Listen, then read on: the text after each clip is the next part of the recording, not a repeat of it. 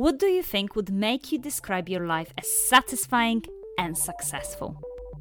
I know, this is one of these ambitious questions, but one that was posed by researchers in a study that followed 268 men over 75 years of their lives. And the conclusion was clear. Their happiness was linked to their social relationships and friendships. That is, men with warm social relationships considered their lives successful and also lived longer, were wealthier, and had more satisfying marriages. However, that was only true if the social relationships they had were of high quality.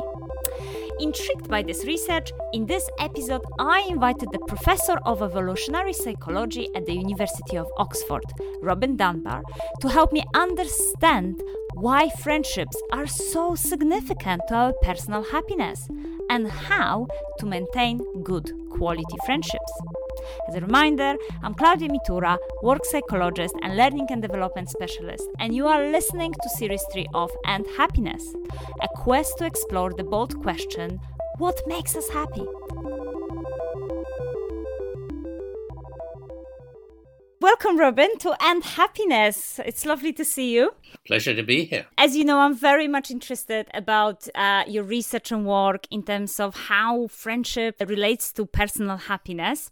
I know that in your most recent book, Friends, Understanding the Power of Our Most Important Relationships, as per the title, you really suggest that the friendship are the key relationship to our happiness. So can you walk us a little bit through why is that? The single best predictor of your psychological health and well-being and your physical health and well-being, even how long you'll live into the future, is simply the number and the quality of close friends that you have. So this is not an enormous number. It really is the kind of 5 best friends, and including close family. The more of those you have in that category and the stronger those friendships are, the healthier, the happier, the longer you live.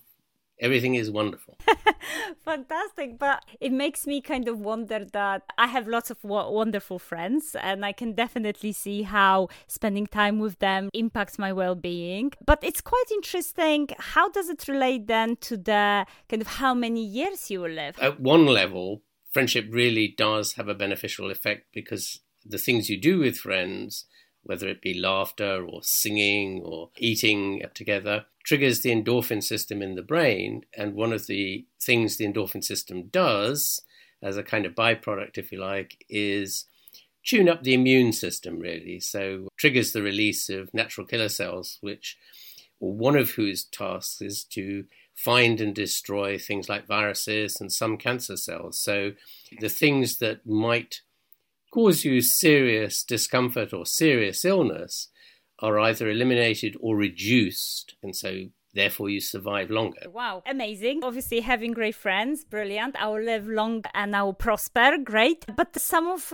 our friends could be a cause of some stress and misery though. Not all relationships are so going smoothly in our life. So how do you actually measure the quality of friendships? That's actually quite difficult. We have to rely on people's ratings as to how emotionally close or they feel to individual friends. That's probably the best measure. But in the end, it's just the number of people you have that you can call on in emergencies. I mean, when your life falls apart, being able to walk down the street and bang on somebody's door and say, my life's fallen apart, give me a hug, help me out, pick me up. And, you know, your close friends are the ones that will do that.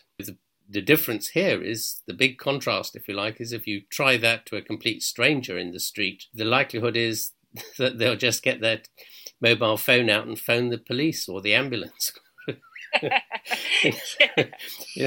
And that's the big contrast, if you like, that it's only a very small, limited number of people who are going to drop everything. And the only reason I'm willing to do that is because you are amongst my best friends, let's say. I mean, as you go further out in the circles of friendship, people will still help you out, but their willingness to do so declines gradually, and how much, if you like, inconvenience or even money they're prepared to pay to help you also declines. It's those 5 key, or 5-ish, key best friends in the innermost circle are the ones that will just drop everything and rush to your help. They're the cavalry who will come riding over the hill. Oh, yeah, absolutely. And I just think this is just so important also sometimes when life is tough, to know that you have those people you can count on, even if you're not calling on that help, but you kind of know that there are people in the background who will do that for you. I think it's also so important. You mentioning the number 5-ish. Why that number? Can we maintain more? Can we have less friendships? How does it work? The limit on the number of people that we can afford to invest a lot of time in. So on average, that's about 5. We refer to this group as the support clique, or sometimes as the shoulders to cry on friends, because to make them work in this way, you have to invest a huge amount of time. So on average, every day, we devote something like 2.5 hours roughly to social life, averaged over the long term, obviously not every day. Now, of that 2.5 hours, 40% of that time is given to just these 5 people. So an hour of that 2.5 hours is given to these 5 people. And the other people, all the rest of your very large family, huge number of friends out there scattered across the world, they get the rest. And in the outer circles, that works out at each person is only getting about 30 seconds a day from you. Yeah, because that's the kind of challenges of the modern life, I would say, that we kind of closer because of the social media. But then we also far apart because so much is competing for our attention on daily basis. And definitely I can see that with more responsibility, my time definitely is shrinking. And you need to be very precise who you're spending that time with. Do you have any advice of how do you maintain those friendships long term? Well, in the end, it's just making time for people. Now, I keep saying 5-ish because it does vary by personality. Extroverts will have probably 6 or 7 maybe in that category of friendship. Introverts will perhaps have 3 or 4. The reason is simply that introverts prefer to make sure their friends really work. So they'd rather have fewer of them and give them more time each, because both introverts and extroverts have the same amount of time in life. They can't do anything about that. Whereas extroverts kind of, I think, trade on their social confidence, that, they just rather have more friends so that, I don't know, if Susan says, no, I can't spare you the time right now, they don't mind so much. They'll go and ask Jennifer instead. Yeah. They're more confident that they will get a response, whereas I think introverts are kind of a little bit more risk averse and would rather make sure that the first person they ask is going to say yes, so that they feel more comfortable. So it's kind of, there isn't a better way of doing things. It's just, what's comfortable for you to achieve in the end the same objective, which is to be sure that, somebody is going to come and help you out. Of course, you have a lot of fun I hope you have a lot of fun with your friends on the way, but that's really the bonus. So we have definitely time as one of the elements of building those friendships, the key element, because if we're not spending time with people, then clearly we're not connecting with people. But is there anything else that help us to cement good friendships? Well, mostly then it's what you do with them. So that's laughter, occasionally a bit of singing and a bit of dancing, eating together, and also telling stories, and especially kind of sad, emotional stories. And of course, there's a lot of physical contact as well. We kind of don't notice it so much because it kind of goes on in the background, but we spend an awful lot of time, sort of patting them on the shoulder and giving them a hug and stroking their arm and all these kind of things that we do very casually without thinking. And all of these activities are very important because they trigger the endorphin system in the brain. And it's the release of endorphins in the brain that makes you feel bonded to the particular person you're doing this activity with. But in the end, it doesn't affect the quality of your relationships with even your best friend, not even your mum, if she's not present. So if she's not present on the occasion, your relationship with that person is not changed at all. It's the person who's there that is warmed up, if you like, as a friendship. And what about situations when we, let's say, meeting someone for the first time? So let's say we drifted apart from our relationships due to maybe not spending that high quality time and giving people attention, and we're looking for new friends. So in the situation there, is there any kind of advice or research around the kind of likeness, whether who we attracted to, who can become our friends? How do we pick our friends in a first instance? Well, the answer there is much simpler, perhaps, than one might imagine. It's simply friends tend to be very similar to us. So friendships are strongest with somebody who has the same approach to life that we do. So these are what we call the 7 pillars of friendship. Things like your likes and dislikes, your hobbies and interests, the kind of music you like, the kinds of jokes you like, the things about you, where you grew up, all these kind of things. There's about 7 major dimensions here. And the more of those dimensions you share with somebody, the stronger the relationship is. So your shoulders to cry on friends in that inner circle, you'll probably tend to share perhaps 6 or 7 of these dimensions with them. Whereas somebody who's further out in the outer limits of social networks, so people who are sort of numbers 100 to 150 in your rankings of friends and family, you maybe will only share 1 or 2 of these dimensions. So that makes a very big difference to the quality of the friendship and the effort that both of you will then make to build and keep that friendship going over time. So what seems to happen, as far as we can see, is that you meet somebody who looks very interesting, and so you invest a lot of time in them initially, and what you're doing is checking out their 7 pillars. And then you kind of decide on the basis of how many of the pillars match up, whether to keep investing this time in them, or you just let them drift down to their natural position further out in your sort of planetary orbits, where they will sit quite happily with less effort. I can now understand why friends take sides, as in I definitely have situations sometimes where, let's say, I will have a bit of argument with my husband, and you go and share it with your friends, and of course your friends are on your side, agreeing with you, and it's quite fascinating because, as you said, it's because they're just very similar to me, so they obviously think as me, so they obviously share my perspective on the argument, whereas my husband will probably go and share the argument he had with me with his friends, and they will say that I'm completely wrong here and I'm absolutely unreasonable in this argument. So that's absolutely fascinating. And this is a general phenomenon about friendship. It's known as homophily, meaning the love of the same, basically. So our friendships tend to be very strongly characterized by similarity.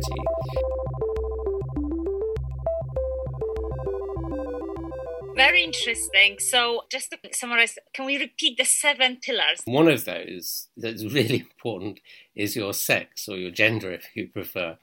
That has a huge effect because 70% of women's social networks, their complete circle of friends and extended family, consist of women, and only about 30% are men. And the reverse is true for the guys. So 70% of men's social networks are men and only 30% are women. And in each case, the 30%, by and large, are family and in-laws whom you can't do anything about. You're stuck with. And this number remains extraordinarily constant from the age of 5 right the way through to 85.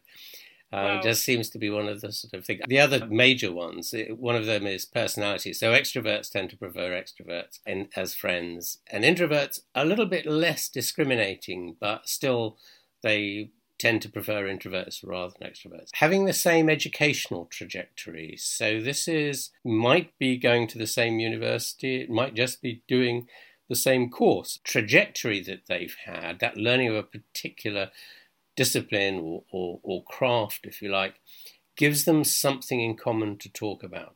Ethnicity, because ethnicity simply defines the community you grew up in. Actually, what I would say, because I think it's actually quite interesting, ethnicity turns out to be the least kind of robust of these. So Shared overwhelms ethnicity anytime. This is the burden of both our research and other people's research. So it's just a first pass guess at a distance. Okay, I recognize your dialect. It's not my dialect.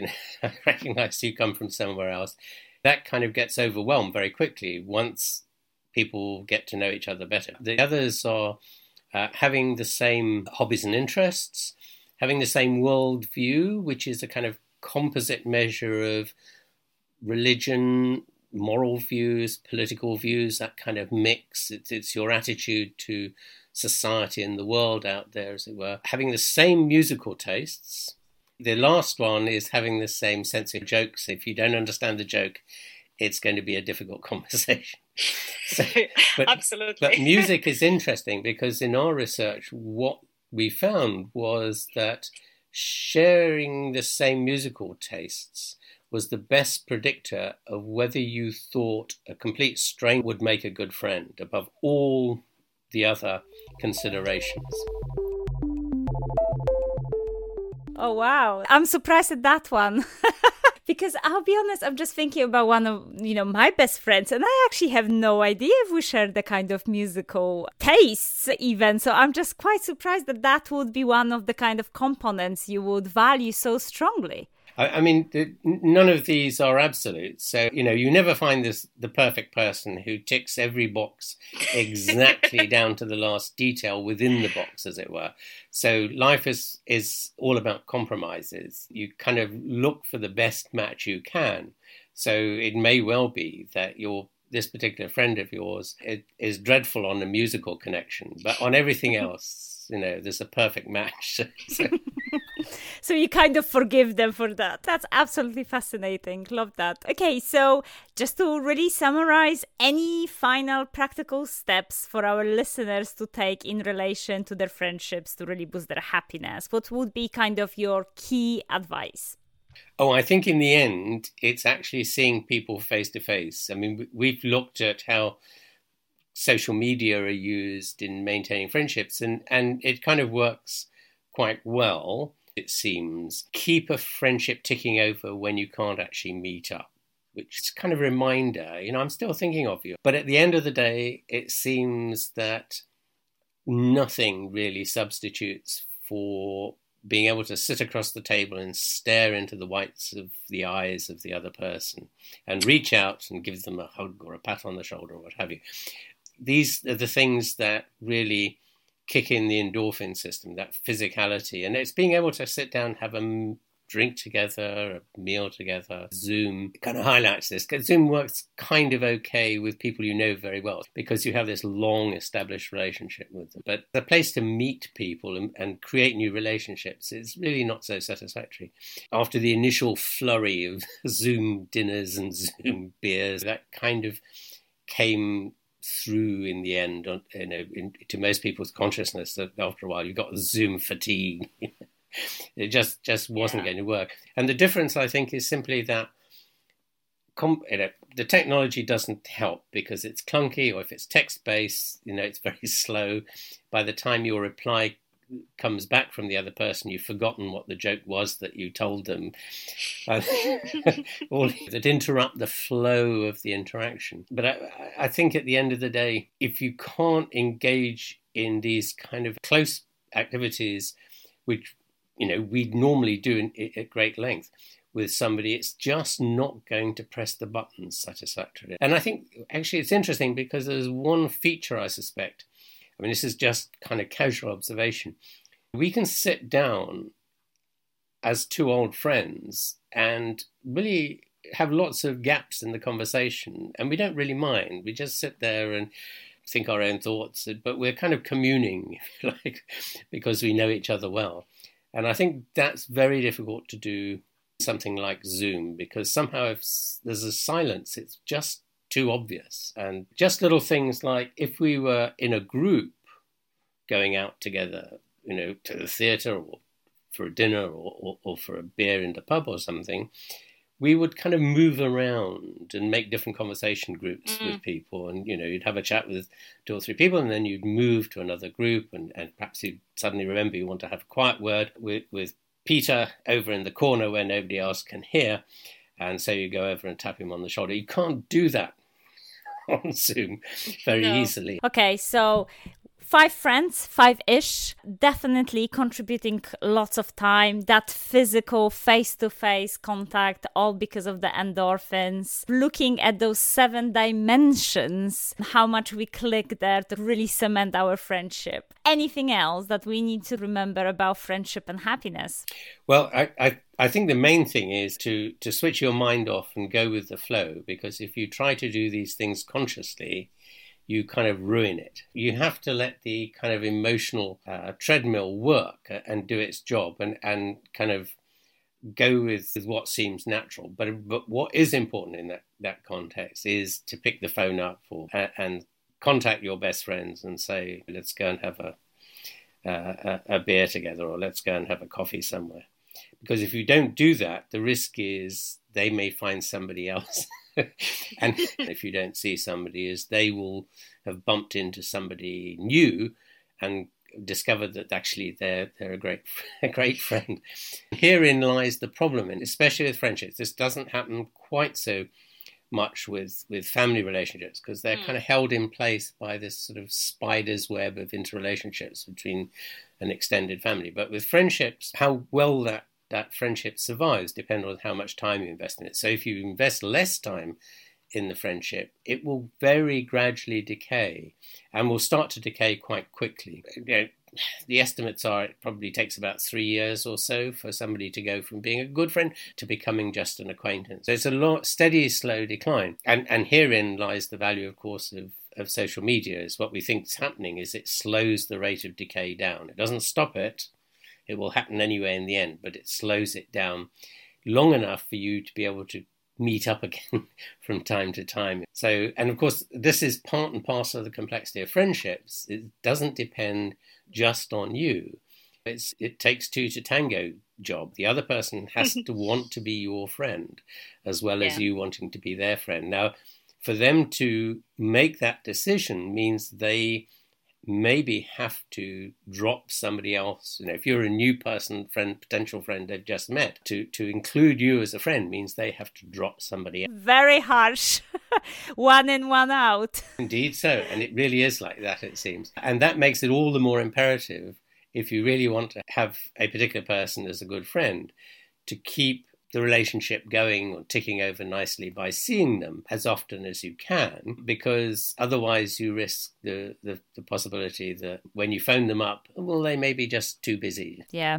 I think we all been once upon a time in such situation. I think that therefore this week for our listeners is definitely to reach out to your friends. Absolutely. Put that time, put that effort, because that's what builds the friendship and ultimately leads to our happiness, and we will live longer. I mean, what an amazing payoff. Yes, exactly. Thank you so much, Robin. That was absolutely a pleasure to talk to you. Well, thank you very much for inviting me. It's been great. Thank you, Robin, for inspiring us to look after our friendships, which clearly have these very crucial positive effects on our well-being. So this week, I dare you to. First of all, think about your shoulder to cry on type of friend and say thank you to them. Simply tell them how much they mean to you, especially when they are supporting you through difficult times. And if they have the same taste of music, send them a mixtape. I know. Do you remember a mixtape? Oh. Anyway, think of one friend who you might have lost touch with. Reach out to them and say, hey, it has been a long time, but I am thinking of you. And 3, unite your friends over dinner, activity, picnic, game, whatever you like. But as Robin stressed, to build a true connection, we need to be next to each other. If you have enjoyed this episode, do share it with your friends. And remember to follow us on Instagram @EndHappinessOfficial for some more tips. And some of them actually coming from my upcoming book, The Alphabet of Happiness. So exciting! And of course, join me next time when we'll be speaking about grief and happiness. How to manage our loss to reveal personal growth. Bye!